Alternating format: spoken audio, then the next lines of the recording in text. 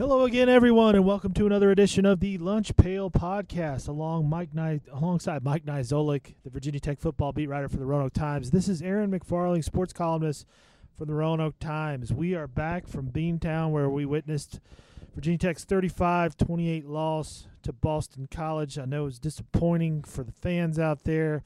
I will say I predicted 35-30 Boston College. I am pretty proud of the actual closeness of that score. Mike, what were your biggest takeaways from that performance that the Hokies put on? Well, I said, Ryan Willis can't fall apart, or I didn't expect it to him either, and he fell apart. He had a bunch of yards, but 4 touchdowns, tied a career high, but 3 interceptions, a fumble, sacked twice, a disastrous performance, kind of all around. And you have no chance to win when you turn the ball, and they turned over 5 times total. Hezekiah Grimsley fumbled a punt. And just, you thought the strength of this team was going to be the offense, and then you get that quarterback play, and, fans are upset, and understandably so. You just can't have that. And especially, Coach Fuentes talked about how they've prepared well for season openers in the past when they have time. They like their game prep, and this was a defense that wasn't very good. Their secondary was very young, had holes in it. I mean, you saw Grimsley catches a 55-yard touchdown. There's nobody on him. He blows past the entire defense. So I think that was just a not good step forward after you're trying to kind of separate yourself from last year, and it's a mistake-filled opener that, look, maybe these teams are evenly matched, but I think if you play this game Virginia Tech 10 times, Virginia Tech's going to come out more times than not. You just look at that performance, and you could see how easily that would have been a win. Yeah, we both expected a lot of points in this game, and Tech didn't get enough points, basically, is what you're saying. I wrote my entire column on Willis. Because, like you said, he was the known quantity. He's one of the known quantities on this team. He's supposed to be one of those guys who's not going to make the big mistakes that you associate with young players or inexperienced players. His experience both at Kansas and at Virginia Tech should have prepared him to have a better performance than he did in the opener. To his credit, he owned it. I mean, he owned it. Coach Fuente owned it. I mean, he said, "Look, we've got to be better." Ryan knows that. There was no making excuses for the performance by either of those guys. What did you think about the defense? They give up some big plays early in the game, and then the third quarter they don't give up a single yard. They allowed Tech to fight back and get back in the game. Overall, what did you think of the defense? The defensive line is young. There's some young players on the defensive line, I should say. It was like Jekyll and Hyde, right? I mean, you saw first half, you think, man, this team hasn't improved much. I mean, those big passing plays, Bud Foster said, attribute them to breakdowns and coverage, and just, not good enough. He simply said, just you can't have that. Those were like their turnovers. Those were like 5. You had the 2 long touchdown passes and just 3, I think, over 50 yards plays in general. Or 2 over 50, 56 and 58, and you just can't have those at this point, especially on the first quarter, second quarter, right out of the gate. When you said, you got the veteran players now at these positions. Caleb Farley shouldn't be doing this. Jermaine Waller had some experience, still young, but Javon Quillen was in coverage on one of the touchdowns. Just disappointing. But then that third quarter, they were terrific. You can't take anything away. Look. They didn't run a lot of plays, 9, but it was 3 and out. So 3 series, they got off the field and did their job and allowed 0 total yards. So, you saw the potential there. But then at the end, 3rd and 9, you have a chance to get the ball back. And A.J. Dillon, basically 3 plays straight up the middle off the guard, and they allowed the first down on 3rd and 9. So, I mean, and that was kind of reminiscent of last year. Anytime they need to get off the field, they need a big stop. They would allow a big gain. And so, they kept Dillon in check. What's his final line here? I have it in front of me. 60 yards, yeah. 81 yards, 23 carries, 3.5 yards a carry. That's a win. Perfectly acceptable. That's acceptable to final line for a defense to hold him to. And he had 7 yards for a loss. So, I mean, you tackled him a couple of times behind the line of scrimmage, but the final taste, you leave leave with is that gain on the third down. That's what you needed to stop him. So I think obviously a lot to work on, but I think you're just concerned that you see those big plays again because that's what just killed this team time and time again last year. And, it happened again. Well, they sold out to stop Dillon. I mean, and that's kind of what you got to do. It was the talk all week, how are you going to stop this guy? What they're going to do is they're going to stack the box, and they're going to say, you're not going to beat us. And for the most part, they did a great job of that. But you're right. That 3rd and 9 is very disappointing because I feel like Tech could have won the game had they gotten that stop. I mean, they were moving the ball every Willis time they got it. Willis had found his way into this game, and that's something I want to point out about Willis too. He did show moments in the game like where you're like, okay, now I remember why he's the starting quarterback. It's there was that dive on that last drive to extend it when everybody was packing it in. Yeah. And there was also a sequence. He got sacked, and then they're facing a 3rd and 22, I think it was, and he zips a 24-yard pass. I believe it was to Grimsley, and it was just on a rope. It was the kind of throw you see in the NFL, and he can make those throws. So he just got to find a way to minimize those mistakes. But that's part of the package with Ryan Willis. I mean, what you pointed out at the press conference today, that's his 9th multi-interception game in his career, and so you kind of the turnover-prone label. He's started 22 games I think now in his career. That's so almost half. Yeah. And so that's turnover prone. I mean, that's absolutely. I think the criticism is now fair. Look, you kind of try to give him some slack on those early games. He was a freshman starter at Kansas. Got terrible team. Got thrown again into the mix in his sophomore year after not starting early in the season. Started a couple games, turned it over 7 times in 2 games. But now you're starting to see. He had a couple of those last year, and now you just worry like, is this just how he is? Is this how just the decision making? He just trusts his talent a little too much. Cornelson talked about him having a battle with himself before the season, just on a game by game basis, where he has to kind of rein in some of his instincts. The comparison I made with you after the game was, Jake Cutler. The Chicago Bears, from Chicago. They waited 10 years for him to turn the corner and finally not do that, not have that mentality, not make those mistakes. And those are the kind of things that kill teams.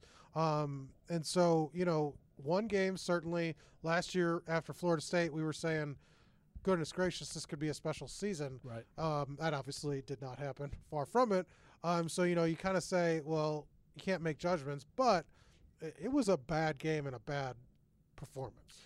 The thought on, I think, a lot of people's minds is what would it take for Fuente to make a coaching or a quarterback change? He doesn't like to make quarterback changes. But he also has a disdain for turnovers. We know that. How far away do you think he was at any point in that game from being pulled from the game? I don't think he was in that game, but I think if you see something like that happen on Saturday or even in the next couple of weeks, he's not going to get the benefit of the doubt. I was looking back kind of at performances, for the first quarterbacks in their first season opener, and he pulled Jared Evans. They were up big, and he had already scored like 4 or 5 touchdowns, but he made an example of pulling him, after a turnover. I think that would happen if Ryan Willis now has another game like this, where maybe it's not the whole game, maybe it's not the rest of the game if it's early, but just to kind of get in his head, like, look, this has got to stop. You got to draw the line somewhere, and I don't think Fuente's going to let another 3 turnovers happen without doing something, and to show, like, look, you could say everything positive in the week leading up to the game, but if you keep in the game making those mistakes, we're going to have to do something. I think he believes, and I think everybody that knows Ryan or has coached him believes that he's capable of being a very good Division I quarterback. He's now got to do that. There's no excuses left. Right. Well, I said last week when we were sort of breaking down this matchup, I said, look, I don't think it's disastrous if Virginia Tech loses this game. I think what Virginia had in front of them was much more consequential in terms of the coastal race and all those things, because you got so much time to ramp up yourself with some opponents that aren't as good. But you pointed out to me before we sat down here, that's the 5th loss in 6 ACC games for Virginia Tech. That's completely unacceptable, and that goes to your point that you were saying earlier about setting a new direction. They have not done that yet this season. just, put that 5 out of 6 in perspective for me. How bad is that? Well, I mean, it's bad on its face because, you're losing games against. I mean, what? Miami's maybe the only team that was better talent-wise that they lost to last year. In that stretch, Boston College is not better than you, I don't think, and especially talent-wise. Like when you looked at that offense outside of A.J. Dillon, I didn't think Boston College had more talent. On defense, I didn't think Boston College had more talent. So that's not good. But the other thing, and this, it's the way you lose some of these games. Look, blowouts to Georgia Tech, blowout to Pittsburgh. Now you lose a game against Boston College. It's close. We turn over 5 times, and you allow a bunch of long plays. Those are things where you kind of point to, people are frustrated, I think, with Justin Fuente right now. And I think, in a game like this, those are supposed to be things that you've had months to coach against, and so I can understand the frustration, but they got to start getting some wins here. And now they've got, 3 weeks to kind of get together. They got a Duke team coming in a couple of weeks that they should beat, and then you got Miami. So I think you got to start putting these games together. Miami didn't look very good in that opening week either. When there's parity outside of Clemson in the ACC, you can't be losing 5 or 6 if you want to feel comfortable. Yeah, I think that's fair. I have a higher opinion of Boston College than you do, but I will agree with your statement that talent for player, Virginia Tech is better. Yeah, they're a good coach team. I mean, obviously their scheme is good. Every time they go up there or Boston College comes down here, I always have the feeling that it's a dangerous game. Yeah. I don't ever feel the comfortable that Virginia Tech's just going to go up there and win comfortably. So now ODU. Obviously, we all remember what happened last year. We go down to Norfolk and we're covering the game, and all of a sudden it turns into something we never expected to see. I would love to go back and listen to our podcast before that game because I'm sure we didn't spend a lot of time on the matchup itself. We were probably talking a lot about Florida State. hurricanes and weeks off. Yeah. Okay, let's start with that game last year. How much do you think that matters coming into this game? I didn't ask much about it today to players because I just don't – look, it's in the back of their minds. They know there was one of the biggest losses of the year last year. But like I said, coming off 5 of 6 ACC losses, I think you have to worry about the bigger picture more than this one game. You have to win this as an opponent you should beat. But they got problems they need to fix that go beyond – what happened last year against ODU.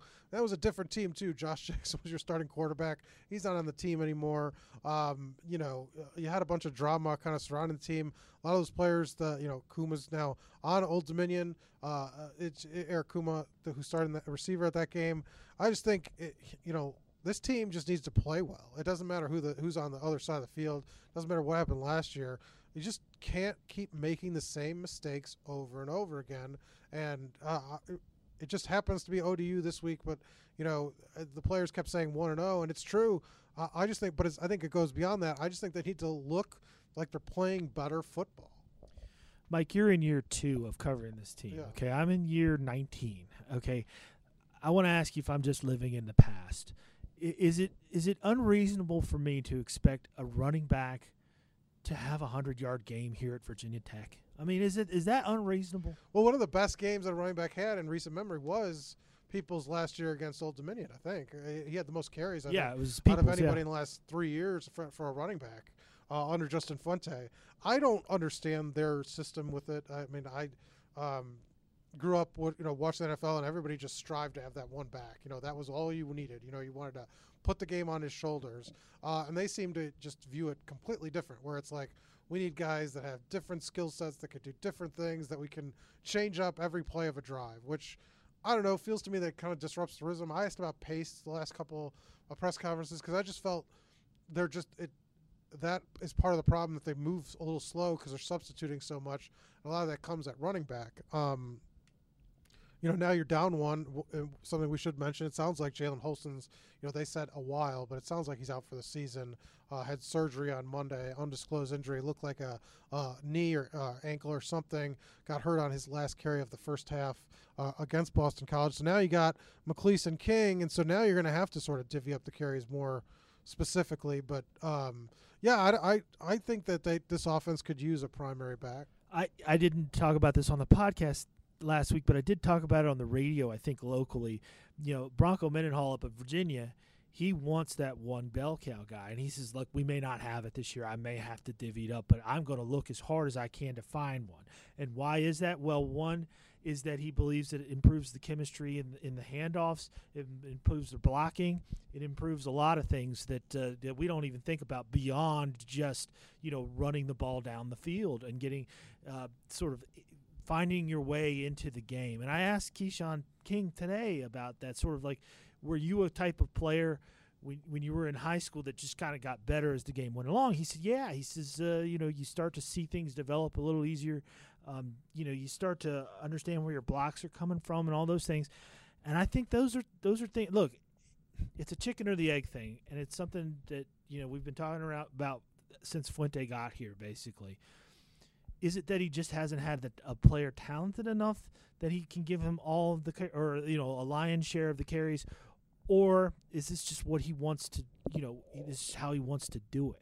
I think if this is how he wants to do it, I don't agree with it. I mean, he's the one making the millions of dollars. Yeah, no, it's it. And part of the problem now, I mean, look, with Holston out, you got one experienced back in McLeese and one in King who doesn't probably know the ins and outs of everything. They want to run these RPOs. How much does he know? How much can he block? How much does he know? The ins and outs of all this different what they do. And so that's got to be tough, and that's going to be part of it. I don't think that they're going to throw him in there every play because they literally can't. He probably doesn't know certain packages, or probably doesn't know the blocking scheme, or they're not comfortable with him. Maybe he knows it, but they're not comfortable with him doing it. So they're going to have to kind of increase as it goes on. But I get the sense that they feel he has the potential to be that back. Right. But 2 games into his true freshman year, maybe you can't ask that. The problem is they need to win now. So it's really, right. If he's good in 2 years and can handle 30 carries a game or 25 carries a game, that doesn't do this staff good tomorrow or Saturday. Because they just need to be better. I mean, I keep going back to this. The running game, the stats are ugly. I mean, 2.3 yards per carry was what they finished with. That's pathetic. Disastrous. Not a running against back. the defensive line that was almost brand new. Yeah, and nobody averaged more than 4 yards per carry for running backs. They only had one double-digit carry. Holston, the carry that ironically he got hurt on, went for 10 yards. That was their only. So I mean, they didn't. Most coaching staffs say 15 yards is an explosive play. Not a single explosive play in the run game. I asked if it was blocking, if it was the up front, and they kind of put it on the team. So it's hard to get a sense of where these breakdowns are happening. It just wasn't good. It's just the running game looked slow, I thought.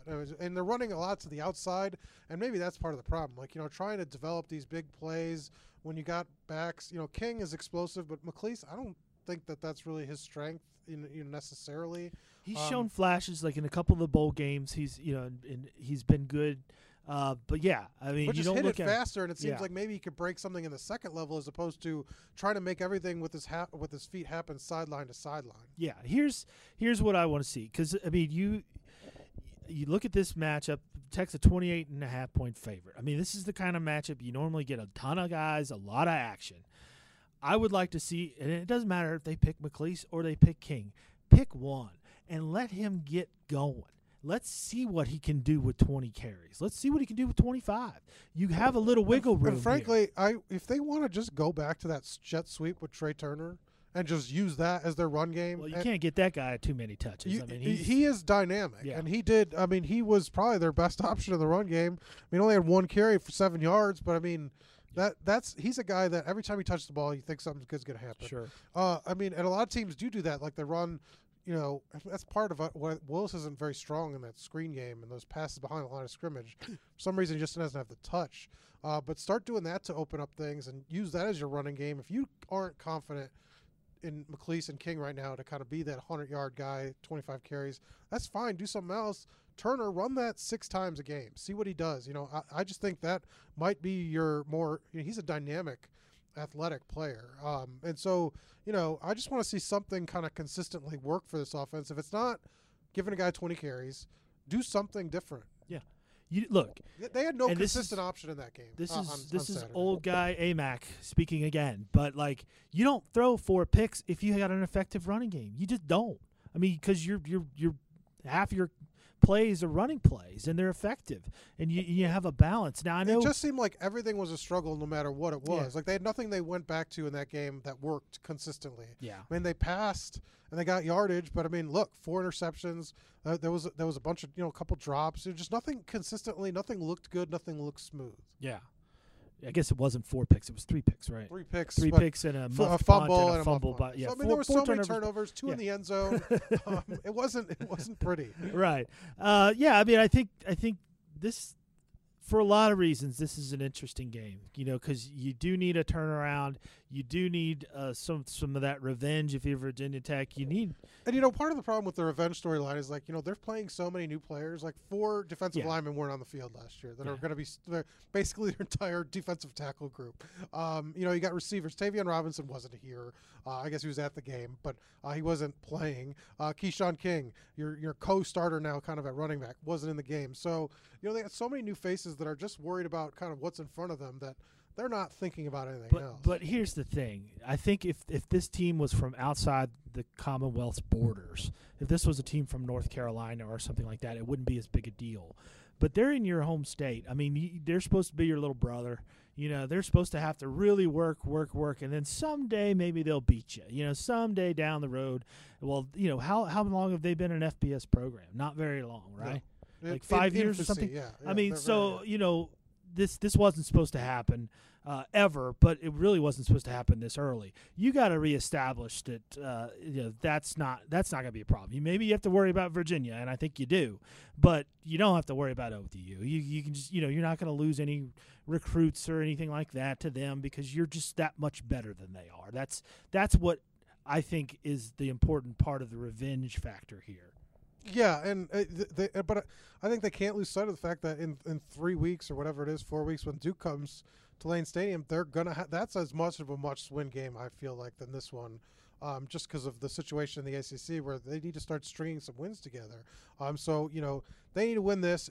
It should be a blowout. Offensively, this team is this ODU almost lost to Norfolk State, is not very good. They have Eric Kuma, that kind of gives a personal nature to the thing, and Chris Cunningham.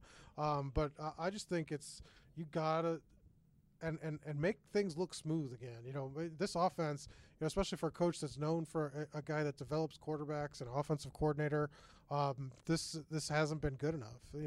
This especially, Fuente talked at the ACC kickoff about how he was really confident in their game prep. Well, I asked him about it. Yeah, and he went on and on, and I appreciated his response because he kind of showed a little glimpse into his true feelings there. I thought, he was like, look, I'm not a braggart, but I like what we do. There was nothing to brag about. What happened on Saturday? No, there wasn't. This was, and I guess that's probably why coaches don't say things, because they. But I mean, he had a good record in opener. He did. So I mean, he earned to be able to say that. But at the same time, what's the problem then? Then you got to analyze what happened. Is it the players? Are they not listening, or is it the talent they have that's just not performing well enough? And so I think you could see why fans are frustrated, and I think they've gone a little overboard. Calls for Malik Bell to start at running back, or Quincy Patterson. Look, Quincy Patterson's third on the depth chart. He's not getting the game before Hendon Hooker anyway. Right. In terms of starting, so we'll see. It's just this was not how I think you wanted to. Obviously, not want to start the season, but just I think you could have lost that game and felt more confident about the state of the program. But just the way those mistakes piled up, I just think is not good for a team that said, "Look, today's a new day," or 2019's a new day. What kind of crowd do you think we're going to see on Saturday? I was going to ask. I'm going to email today and see what their ticket situation is because they haven't announced a sellout. They've got some really lackluster home games, 2 FCS games this year. So. A lot of breading in that crab cake, you might say. Yeah, and I heard rain might be in the forecast, which is never good. People don't want to be rained on. Maybe 70%, 80% full. Yeah, I mean the fact that it's the opener is going to help attendance, I think. But Yeah. I mean, you talked about the running backs getting lathered up. I think the fans are going to need to get lathered up. Yeah. I mean, looking at next week, I mean, you're going to have Furman. You're going to have. I want to start drinking now. You're going to have Virginia playing Florida State, which I think people are going to want to watch that game, and you're going to have the Greenbrier PGA tournament going on just north of here. There's a lot of things people can do other than go to the Virginia Tech game. That'll be interesting to see what kind of crowd has. I mean, Tech fans are Tech fans. They're going to want to go to games, but I just don't know. We'll have to see. You mentioned Florida State. You know, the biggest gaffe of the week has to be, Florida State lost that terrible game to Boise State. Blew that big lead. Right. But Willie Taggart said during the week that he's going to look into having their training staff hydrate his players earlier in the week because they got really dehydrated. He's coaching in Florida. Yeah. And you didn't think that would be an issue? Yeah. Like, what on earth? Like, sometimes you say coaches are out of touch or did he not know you have to hydrate early in the week to have fluids in your system? How mad are the people in Tallahassee right now? I mean, Taggart wasn't very good. What was he, 7-5 at Oregon, and they hire him, and it's like, and he loses the opener to Tech last year, and the team's bad, and then they lose again this year after blow a big lead. And the game was moved to home after being a neutral site because of the hurricane, and then not knowing his players needed to drink water earlier in the week to be hydrated. Yeah, for a Florida team, what? Not impressive. Not impressive. That's more of a mistake than 4 interceptions or 3 interceptions. Or however many interceptions. I wanted to ask you. You done a little research on like how all the transfers did. Any highlights? Any highlights there? Oh, you just want to mention Pimple. You want your Pimpleton minute. From a previous podcast with a previous co-host who shall be not named. Khalil had 8 catches for 40 yards. Yeah, and so tied for 17th in FBS for catches. Nice. Yard-wise, that was like the least amount of yardage out of anybody that caught. And he's at Western Michigan now? Central Michigan. Central Michigan. Okay. But obviously Josh Jackson did well. Eric Kuma caught a couple big passes. Jordan Stout was the big one. Field goal. He had a 53-yard field goal, and he had, I think, 12 touchbacks on 13 kicks. Where's he at? Penn State. Okay. And they won so he had 12 touchbacks, so you can imagine how many touchdowns. I think they won 79-0 or 79-7. Yeah. So we'll be doing that every week, but I'm sure that fans will love that. They want to see I don't think we're going to do that every week. No, I'm going to post it every week. Oh, yeah, okay. Fans don't love it. But there's 6 starters on other teams right now. It's interesting. It's interesting to me. Clinton starting at North Texas on the offensive line. Yeah. There's a lot of names out there, and even more so waiting. Bryce Watts will be a starter next year at North Carolina.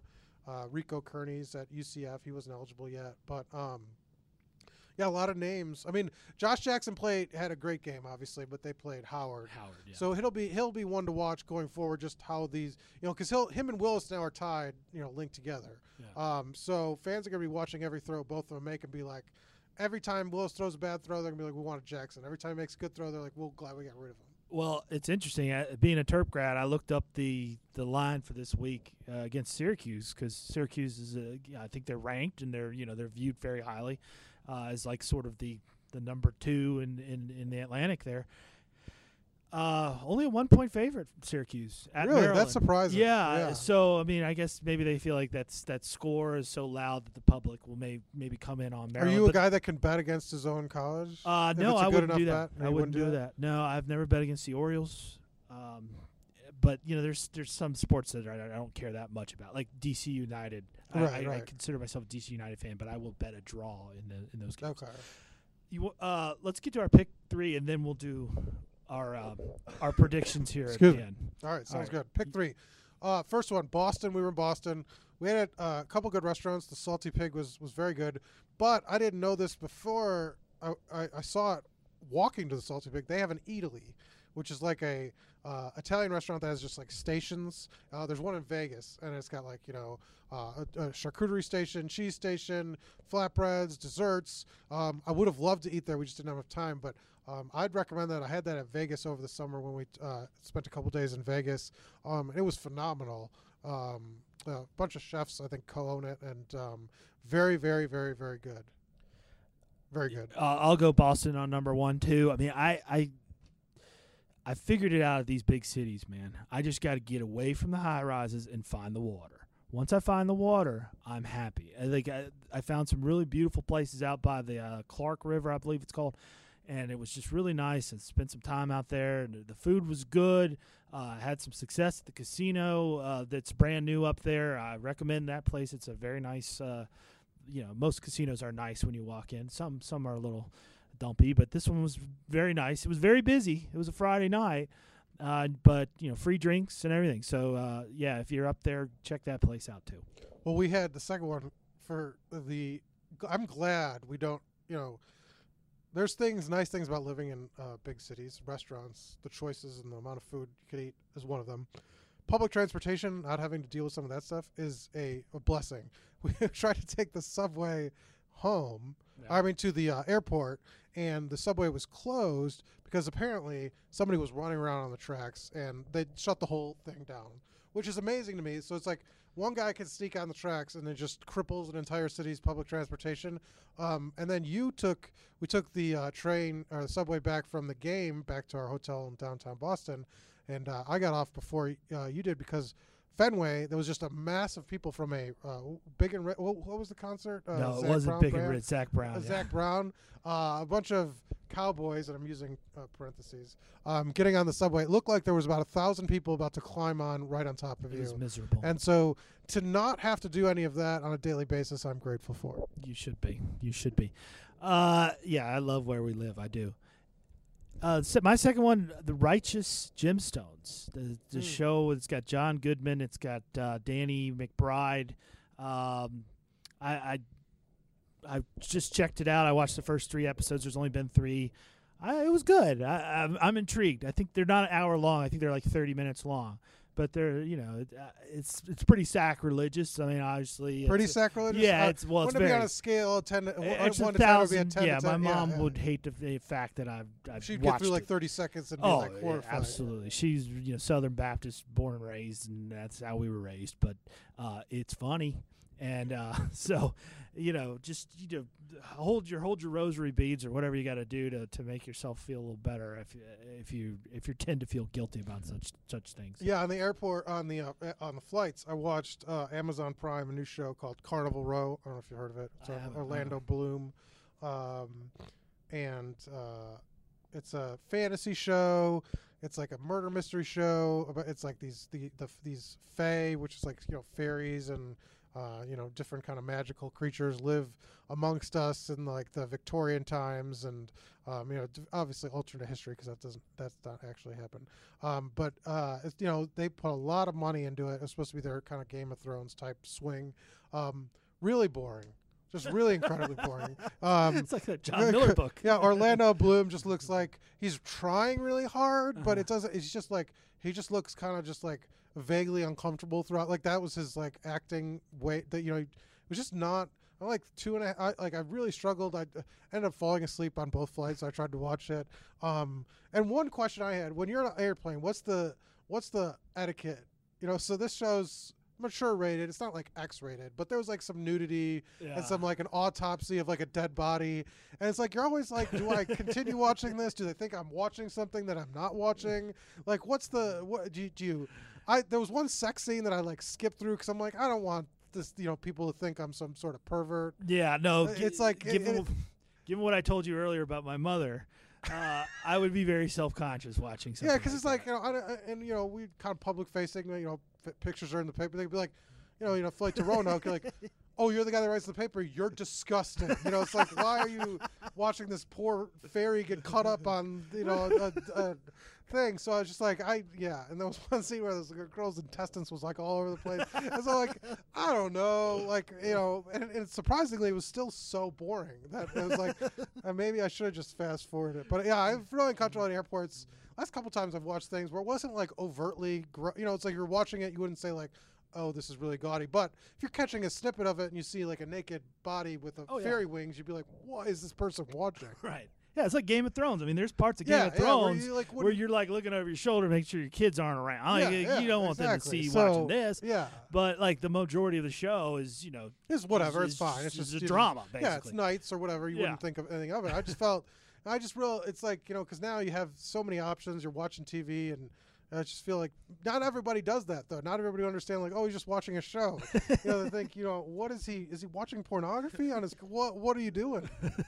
I saw you in the Fearless Forecasters there. That's right, yeah, because your paper is like, I don't want our editor to get a note and be like, I saw this person on a plane watching pornography, and then I have to explain to my bosses, like, well, no. My third one, let me get to something wholesome, please. Baseball. The Salem Red Sox have called in a ringer for their playoff push. Tristan Casas, they're the number one overall prospect in the Boston organization, according to MLB.com. Spent the whole year at Greenville, single A Greenville. Now he's up in high A, trying to help them in their playoff push. I'm writing something about him for tomorrow. But, I mean, he's 6'4", 238. Looks like Freddie Freeman. That's what they compare him to. I mean, and they had like 5 home runs all season, didn't they? So now he hit one 437 feet yesterday in their regular season finale, and there's a little league field well beyond the right field fence. This is a lefty swinger, and he hit it onto that field. I mean, he is legit. I mean, they say that his weakness is he's got a little bit of a long swing. So maybe you're going to look at some Joey Gallo type situations where he has a lot of strikeouts. He struck out a couple times yesterday against a really tough lefty. But if you get a chance to come out and watch, I mean, they play Wednesday and Thursday this week in playoffs, and they're not guaranteed any more home games after that. They could play some more if they get through this round. But go out and see this kid, man. He might be back next year. I would think it makes sense. He's only 19. It makes sense that he might spend a whole year at the Carolina League level. But I think this might be a guy you tell your kids you saw come through town. So if this is the only opportunity to see him and you're a baseball fan, go do it. Well, because he could skip next year, right? He could go straight up? Yeah, I wouldn't think a 20-year-old would be straight to Double-A. I would think they'd at least send him here for a month and a half, something like what they did with Jaron Duran this year. But you never know with Boston. They're very aggressive with their players, and it's worked out for them. And Mookie was up there quick, and Benintendi was up there quick. And Benintendi was a college guy, but Mookie was a high school guy, and he just, if you prove you're good enough to hit at this level, they won't keep you around. They'll challenge you. So I would think you'll get to see him next year. But if not, go now. It's good weather to go out. I love early fall baseball because it's just not so ridiculously uncomfortable at the stadium. It's not humid and gross. Maybe it will be, but so if you get a chance, go ahead and check that out. Oh, the games are at 6:35 instead of the normal 7 too, which is good for the reporters because we're getting a little extra time to interview people. All right, let's do some predictions. Yeah, let's do them. So the line's 28, right? 28.5. I don't know. That little tiny hook. I feel like it's going to be like a 24-point game, and Virginia Tech's going to win. Like, they'll cover. Maybe it'll be close for like a quarter. Virginia Tech wins. What would that make the final? Maybe 45-20. So they don't cover. ODU covers. ODU covers, yes. Yeah, Virginia Tech 45-20. I think this is going to be an absolute bloodletting. I think Virginia Tech is going to – I think it's going to look like one of those games that we saw in Fuente's first year. I'm trying to remember it was like East Carolina. They just ran them off the field. I mean, you mentioned Howard playing Maryland. Howard's in the MEAC. So is Norfolk State, okay? Norfolk State is better than Howard, but they shouldn't be within 4 points of you. And what that game was in Norfolk, right? I'm assuming. I don't even know. Well, I mean, I guess it would be in Norfolk either way. No, it was in Old Dominion because they. That's what I mean. It was at Old Dominion in Norfolk. Yeah. So to me, that's a completely unimpressive victory. Oh yeah, totally unimpressive. All the motivation in the world. I mean, there's no looking past these. There's no, we got our ACC win. Let's stretch our legs a little bit because they didn't get their ACC win. They got to get a win. And they got to do it in a way that punishes these guys to make themselves feel better, to make ODU feel a little worse, and to make the season feel a little better. A little bit more possibilities to the season. I mean, it's just I can't see a scenario where they don't win huge, and if they don't win huge. Tune in to the Roanoke Times on Sunday because I'll be writing something very interesting. Is winning by 25 huge, or is that not huge? It depends. I mean, in your scenario where it's close, like if they go to the halftime locker room, like and they're up 20-13, and then they win by that score, I think that's troubling. Yeah, that's very troubling. But they could be up. I don't know how the game's gonna. I just don't know, this offense. Maybe they get it together. Maybe it was just like a 1 week blip. But maybe they just need some more time to kind of get their feet under them because it just looks like I said, nothing just kind of looked good. I think there's also, and I need to keep restating this because my esteem, my belief in Boston College being a decent team, a pretty good team. I think if you're in the camp that believes they're not any good at all, you're going to say, I don't think they're not good at all. But I get what your point. If you have more esteem, like that's, if you hold Boston College in higher regard, that's not a, that makes sense to just lose a game like that to a team you're exactly. Yeah. So if you're one of those people that thinks that way, like I do, you think, well, this is going to be a stomping. If you're one who believes, well, and it seems like you're this way, Boston College had a ton of holes and should have been dealt with fairly handily, then you're going to say, put my life savings on ODU. I think a lot of fans, please. View 10 years ago where Boston College was just a win you'd get. That was you're on your way to your 10 wins or whatever. I mean, maybe a hard-fought game. It really wasn't. But you were a better program than that, or you had more. Like you had, I don't know. Even back then, though, Boston College could come into your place and win. I mean, but you were still a better team, a better program. Oh yeah, they were a better program for sure. Right now, are they like right now? I mean, they have more talent, but I mean, Boston College has had a better stretch of games here. Last, You've seen bad football in Blacksburg in your 2 years on the beat. That's the bottom line. They've been terrible at home. They've been losing ACC games, like we said.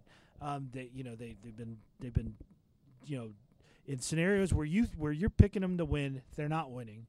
I mean, I understand why you're thinking to yourself, I'm not going to pick them to cover in this game, and they got to show me something. Khalil Pippleton. He's not catching 8 passes. Yeah, he's not walking through that door to his music. But, well, I mean, let's say this. 5 years ago, if you said Tech ODU in week 2 in 2019, well, how's that going to be? Is there going to be anything to talk about there? We'd have said, you're crazy. But here we are. And that's part of when you slip into mediocrity as a program. And we joked, it's like we're going to get, the Quick Lane Bowl goes away this year. This is last year. We're going to get to celebrate the ACC's last appearance in the game. If this season continues, and then some fans might say like that's our best case scenario right now.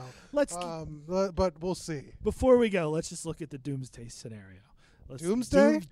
Doomsday. Like with these hurricane forecasts, what's the worst that can happen? Well, the worst is obviously they get beat again, right? If you lose to ODU, that's doomsday. There's no tomorrow at that point. What happens next? I mean, what?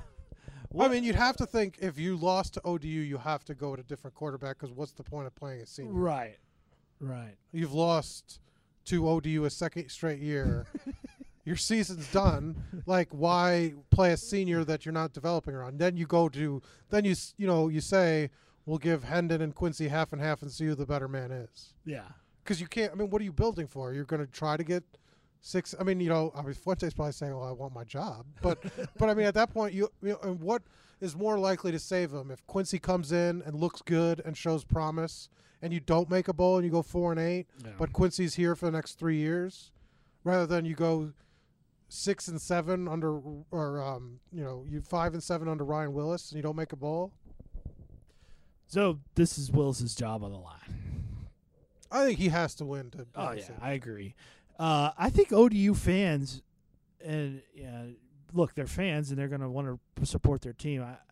And I don't know this for sure, but I'm guessing they have fair amount of confidence in their team. Just come in there and nothing to lose. I've never talked to an ODU fan. So well, I mean, I got dealt with some last year when Tech lost, and I said ODU, it'll be many, many years before ODU has another win of this caliber. And people are like, oh no, that's still gonna happen, and then they lost the rest of their games. like, oh no, we're gonna win a bunch. And I'm like, I think it's more. I think this was more about Tech than it was to be honest. Yeah. Those receivers though, they're not on this team. Those ones that were they're that great defensive end who's in the NFL now. So yeah, I mean, they had some players, they had some pieces. It was a perfect storm, and it just all fell apart for Virginia Tech, and I just don't see that happening here. I just don't see any way they don't. I mean, it doesn't feel like doomsday. I feel more optimistic that there's going to be a Sunday. So I mean, maybe they'll win. Who knows? All right. Well, we'll find out, and we'll be back next week to talk it over and also break down that big Furman game coming up. We had a juice mentioned today. We in did. the press conference about Charlie Wiles. But yeah, Charlie Wiles bringing juice. He could wear that number 1 jersey. But you know what doesn't have juice? This game? Furman. Yeah, Furman, no juice. No juice. Have you ever been on Furman's campus? I have not. It's a gorgeous place. Oh man, I thought you were going to go to another, but no juice on that campus though. I mean, I went there as a visiting baseball player, and it was the field was very nice. There's like fountains everywhere as you drive onto the campus. I was like, wow, this is like I never would have thought Furman, being what I never thought they'd have running water. No, it's none of that. It's just you just think small school or whatever. It's not gonna gonna have much, but the Paladins, That's very are pretty. they still the Paladins? I think so. Okay. Sure, why not? Well, why are we breaking down a juiceless game 2 weeks in advance? I don't know. I don't know how we got it. Talking about the fountains on campus. All right, well, that should do it for this week. Thanks for joining us, as always, and we'll see you next week. For Mike Nizolik, this is Aaron McFarling. Take care.